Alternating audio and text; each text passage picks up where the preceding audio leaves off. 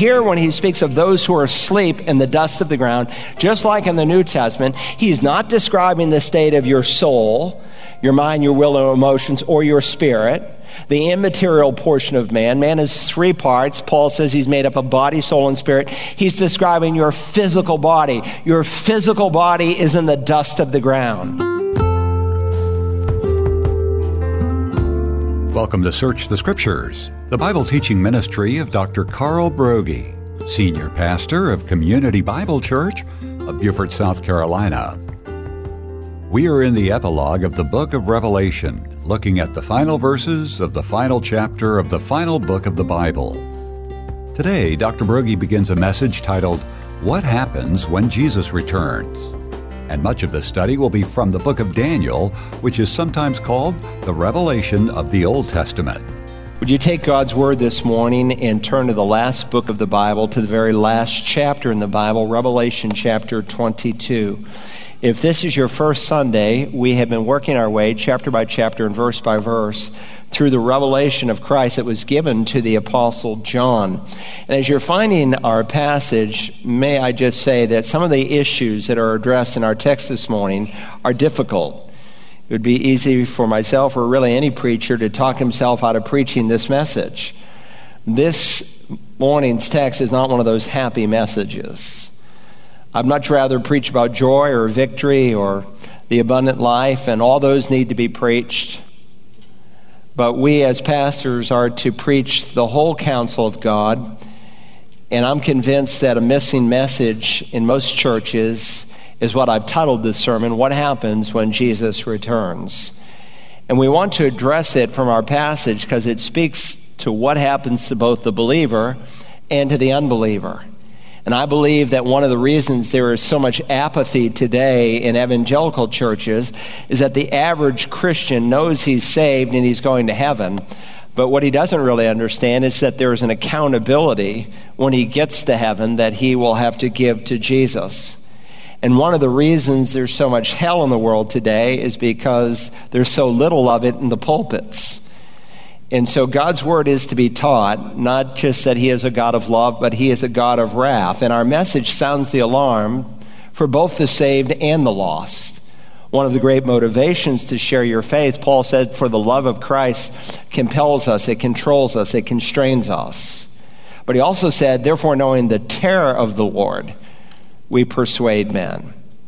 But sadly, again, many Christians today take pleasure and comfort in the fact that they are saved. And what they don't understand are the implications on how they serve once they're saved, what those implications will be when they get to heaven. And so a faithful preacher is to teach the whole counsel of God, and that certainly includes repentance towards God and faith in our Lord Jesus. When Paul came to the end of his life, he said, I finished the course in my ministry. And he had finished it well. And I want to finish well, and I want each of us to finish well. And our passage will help us to see how we can do that. Revelation chapter 22. Many come every week for the first time. You've never needed to bring a Bible to church, and I get that. You need one here. It will be really helpful to you to have one. You'll get 50% more out of any sermon if you have a Bible in your lap. And if you don't have one, you come tonight at 5:30 and you'll get a nice Bible. Revelation 22, beginning in verse 10. And he said to me, do not seal up the words of the prophecy of this book, for the time is near. Let the one who does wrong still do wrong, and the one who is filthy still be filthy. And let the one who is righteous still practice righteousness, and the one who is holy still keep himself holy. Behold, I am coming quickly, and my reward is with me to render to every man according to what he has done. Now remember, the chapter and verse divisions are artificial, and they can be distracting at times if you fail to see the flow of the narrative. When we came to verse 6 of this chapter, the tour of heaven that had started back in Revelation 21:9 that went through chapter 22 and verse 5 has ended. So when you come to verse 6 of chapter 22, you've entered into the epilogue of the book. It's the other bookend on the Revelation. We saw the first bookend in chapter 1 in the prologue that John gave, and now the final bookend of John's vision, and really not just to the Revelation, but in one sense to the whole of Scripture, since this is the final words that God gave us. And we have here some words that are spoken by an angel, by the Apostle John, and by the Lord Jesus himself. And this exchange takes place between one of these angels, who we saw holds one of the 7 bowls of the wrath of God, and this final conversation as well that the Lord Jesus has with his beloved disciple named John.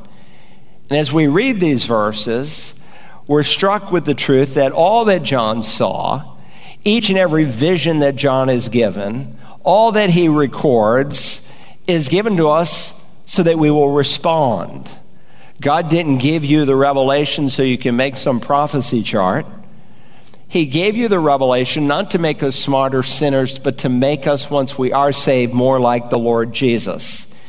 And there are 2 responses that John underscores in our verses. There's a note-taking outline if you're new. There's a pen in the seat back pocket. First, I want us to see that Christ's return will settle who we will be. A day is coming when Jesus will come back, and when he returns, it will settle who we will be. Look again in verse 10. And he said to me, do not seal up the words of the prophecy of this book, for the time is near. Now, John is commanded not to seal up this book, but he is to write it down so that you can read it, so that you can study it. And that's consistent with what we studied in Revelation 1:11, where John hears this loud voice from the throne of God that says, write in a book what you see and send it to the 7 churches. And I find it interesting that what John is told to do is the exact opposite of what the prophet Daniel is called to do concerning his prophecy. John is told not to seal up the words of this prophecy, while Daniel is commanded to seal up his prophecy. So to understand really much of what John is saying, we have to go back to Daniel. So take your Bible and turn to the book of Daniel. If you're new, Psalms are about dead center in your Bible, and scan to the right and you will soon come to the book of Daniel. We studied Daniel before we did Revelation because they fit together like a hand in a glove. Daniel gives you the schematic for the whole book of Revelation. Go to Daniel chapter 12, and we want to focus on verse 4 of that chapter. But to understand verse 4, we need to understand its context. So we're going to start in Daniel chapter 12 and verse 1. All right, it sounds like you have it. Follow along. Look at verse 1 of Daniel 12. Now at that time, Michael, the great prince, who stands guard over the sons of your people, will arise.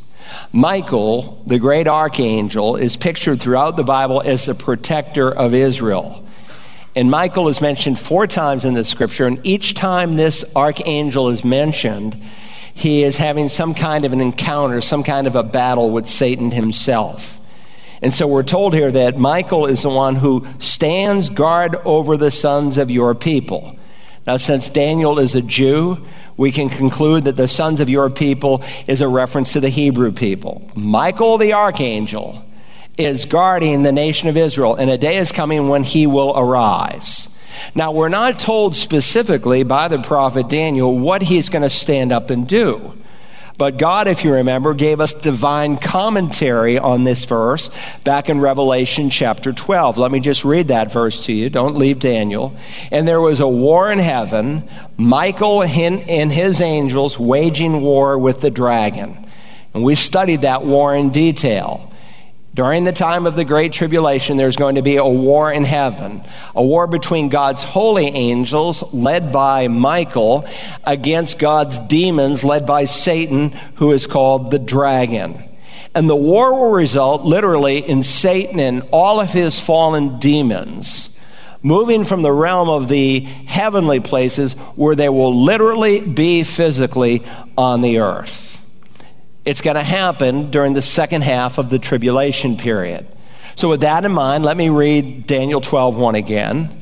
Now at that time, Michael, the great prince, who stands guard over the sons of your people, will arise, and there will be a time of distress such as has never occurred since there was a nation until that time. Now, the specificity of that time is given through other scripture. Here's a chart just to refresh your memory. As you can see, right in the middle of this 7-year period called the time of Jacob's trouble, we call it often the Great Tribulation, though the second half is specifically greater in its force. But right in the middle of this 7-year period that Daniel spoke of in the 9th chapter, that the Revelation as well divides into 2 halves, there's 2 key events that happen. One is called the abomination of desolation, and the other is this war in heaven that we just mentioned. The abomination of desolation is when the Antichrist goes into the temple of God and he says that he is God in human flesh. Now, if Jesus went into the temple of God and said he was God in human flesh, it would be totally appropriate because he is God in human flesh. But there's one who's coming who is going to mimic the Lord Jesus, who will come in the place of the Lord Jesus, who will claim to be God, and the Jews will know it is impossible that he could indeed be the Messiah, because with that event, he will commit an act of idolatry. And God's revelation would not contradict itself. There's a statue in the temple that will literally, physically, actually speak. And when this event happens right in the middle, literally, tribulation like the world has never seen is going to unfold. Jesus describing it, he said, therefore, when you see the abomination of desolation, which was spoken of through Daniel the prophet, standing in the holy place, let the reader understand. Let those who are in Judea flee to the mountains. And many believers will die during this period of time. But many of the Jews who are going to be poring over the Olivet Discourse in Matthew 24 and 25 will heed Christ's advice. How do I know? Because Revelation 12 tells us. They will flee into the wilderness and God will supernaturally protect them. And so what I've just described here for you takes place when Michael the archangel stands up, the abomination of desolation is happening on the earth, and in heaven there's a war. And when that event happens, the trumpet and bowl judgments will unfold. Remember, we studied that. When they begin to unfold, there's 30 minutes of silence in heaven. Just before the first trumpet sounds, people are able to see in the trumpets and in the bowls all the judgments that are going to come. Unlike the 7 seal judgments, they were unwrapped one at a time. But in the 7 trumpets, you will have the 7 bowls. And when they see what is about to follow in the next 3.5 years, it just takes their breath away.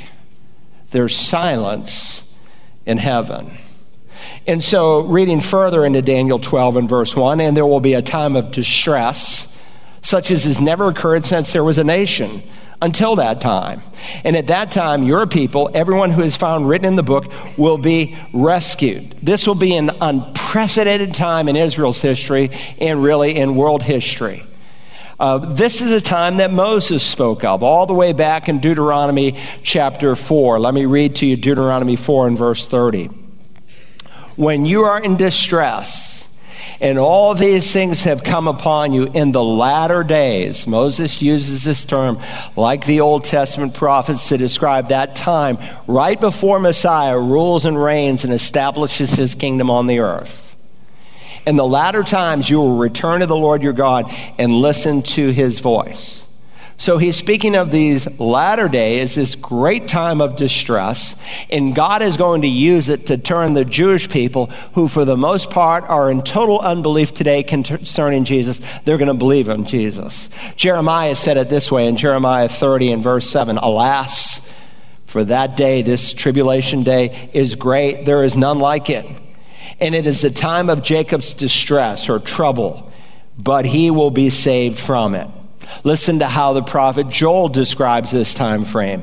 A day of darkness and gloom, a day of clouds and thick darkness. As the dawn is spread over the mountains, so there is a great and mighty people.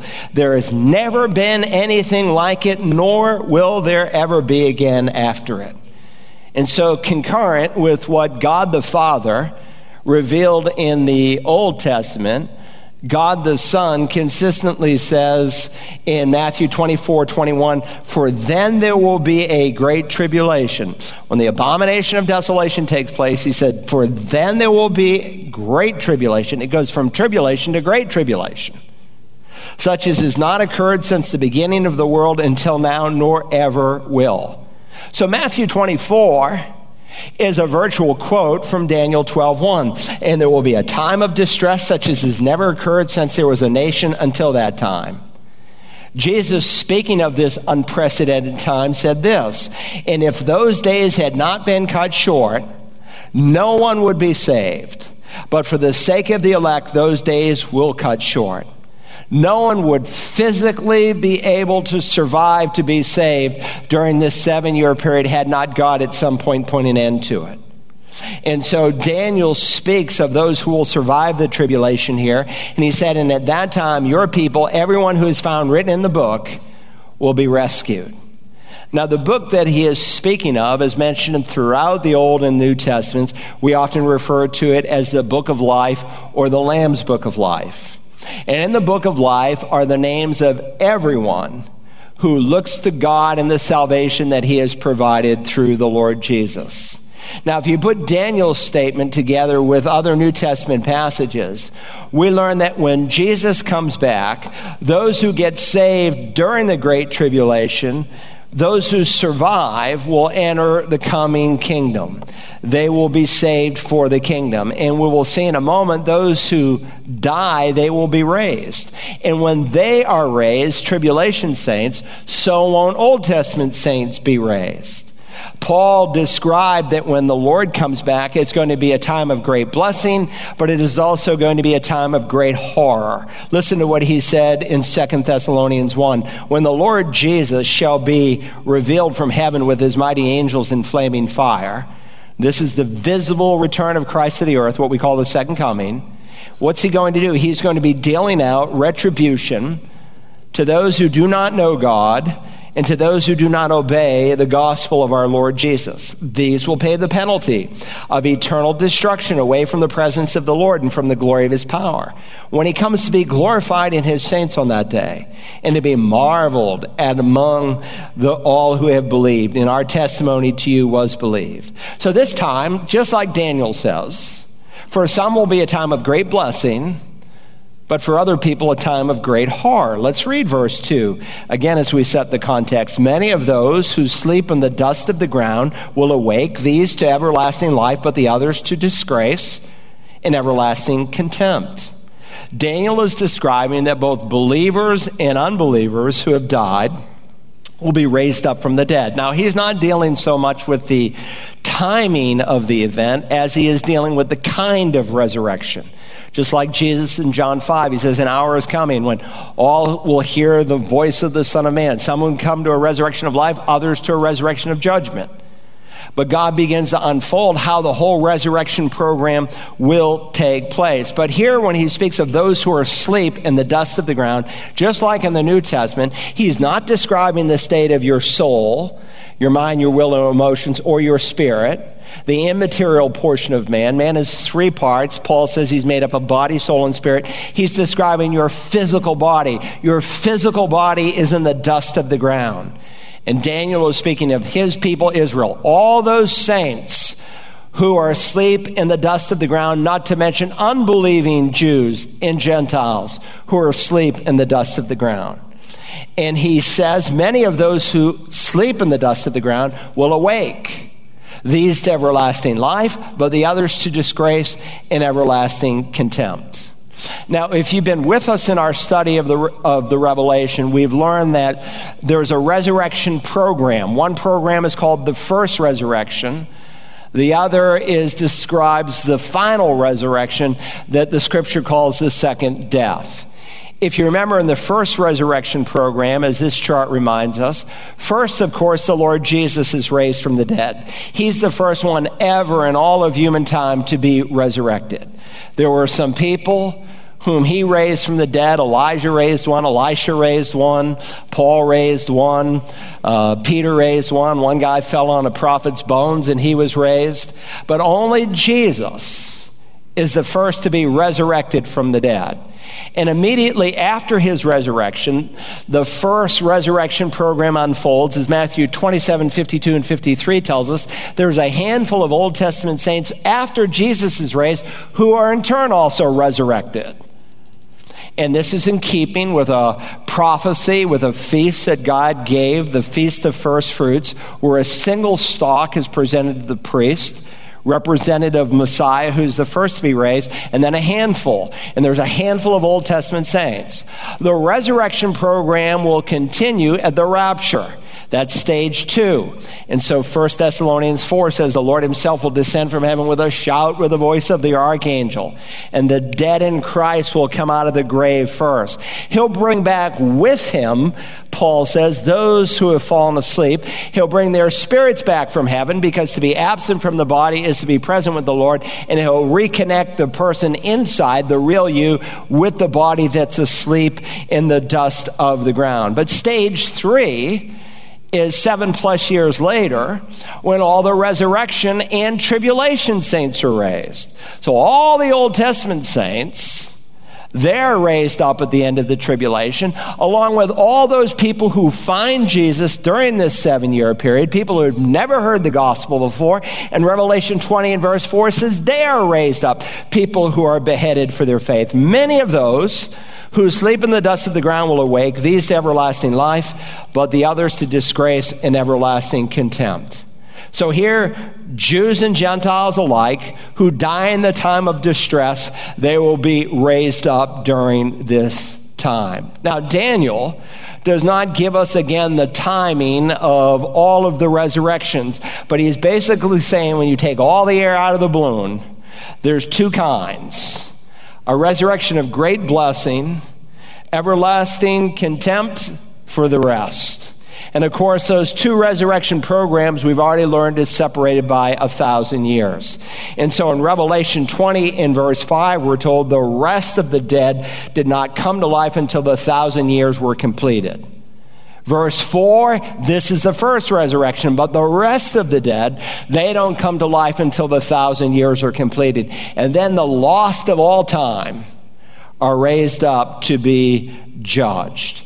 So the rest of the dead is in this second group, and they will meet disgrace in everlasting contempt. Now look at verse 3. My point that I want to make concerning Revelation 22 is related to verse 4, but we've got to set the context, so be patient. Look at verse 3.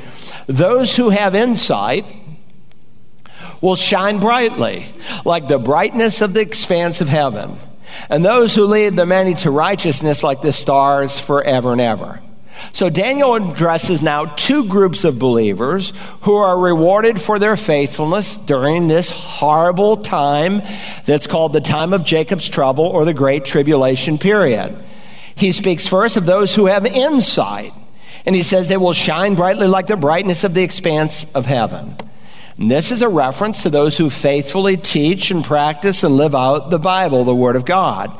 And Daniel, the prophet, uses this phrase on 2 occasions to describe those who are faithful to the Word of God. That's how he defines this phrase, those who have insight. In Daniel 11:33, he says, those who have insight among the people will give understanding to the many. And let me say, while Daniel is speaking about his people, Jews, during the tribulation, who have understanding, who will faithfully preach the Word of God, by application, the rest of the New Testament applies this today to any believer in the church age. And so a dad who sits around his table in the evening, and he isn't teaching and instructing his kids the Scripture, or as he works with his child and he says, we're to do our work, son, as unto the Lord, and you want to do this job, Paul said, like you were serving the Lord Jesus, because someday he'll evaluate your work as a believer in Jesus. A mom who is in the home and raising her children, and as she walks in the way, as she rises up, as she lays down, she's teaching her children the Scripture. You could apply this to someone who works with our children in Sunday school or Upward Sports or Awana or in an adult Bible fellowship. It's the Great Commission. Do you remember what Jesus said? Go therefore and make disciples of all nations. Make disciples. He doesn't say do discipleship.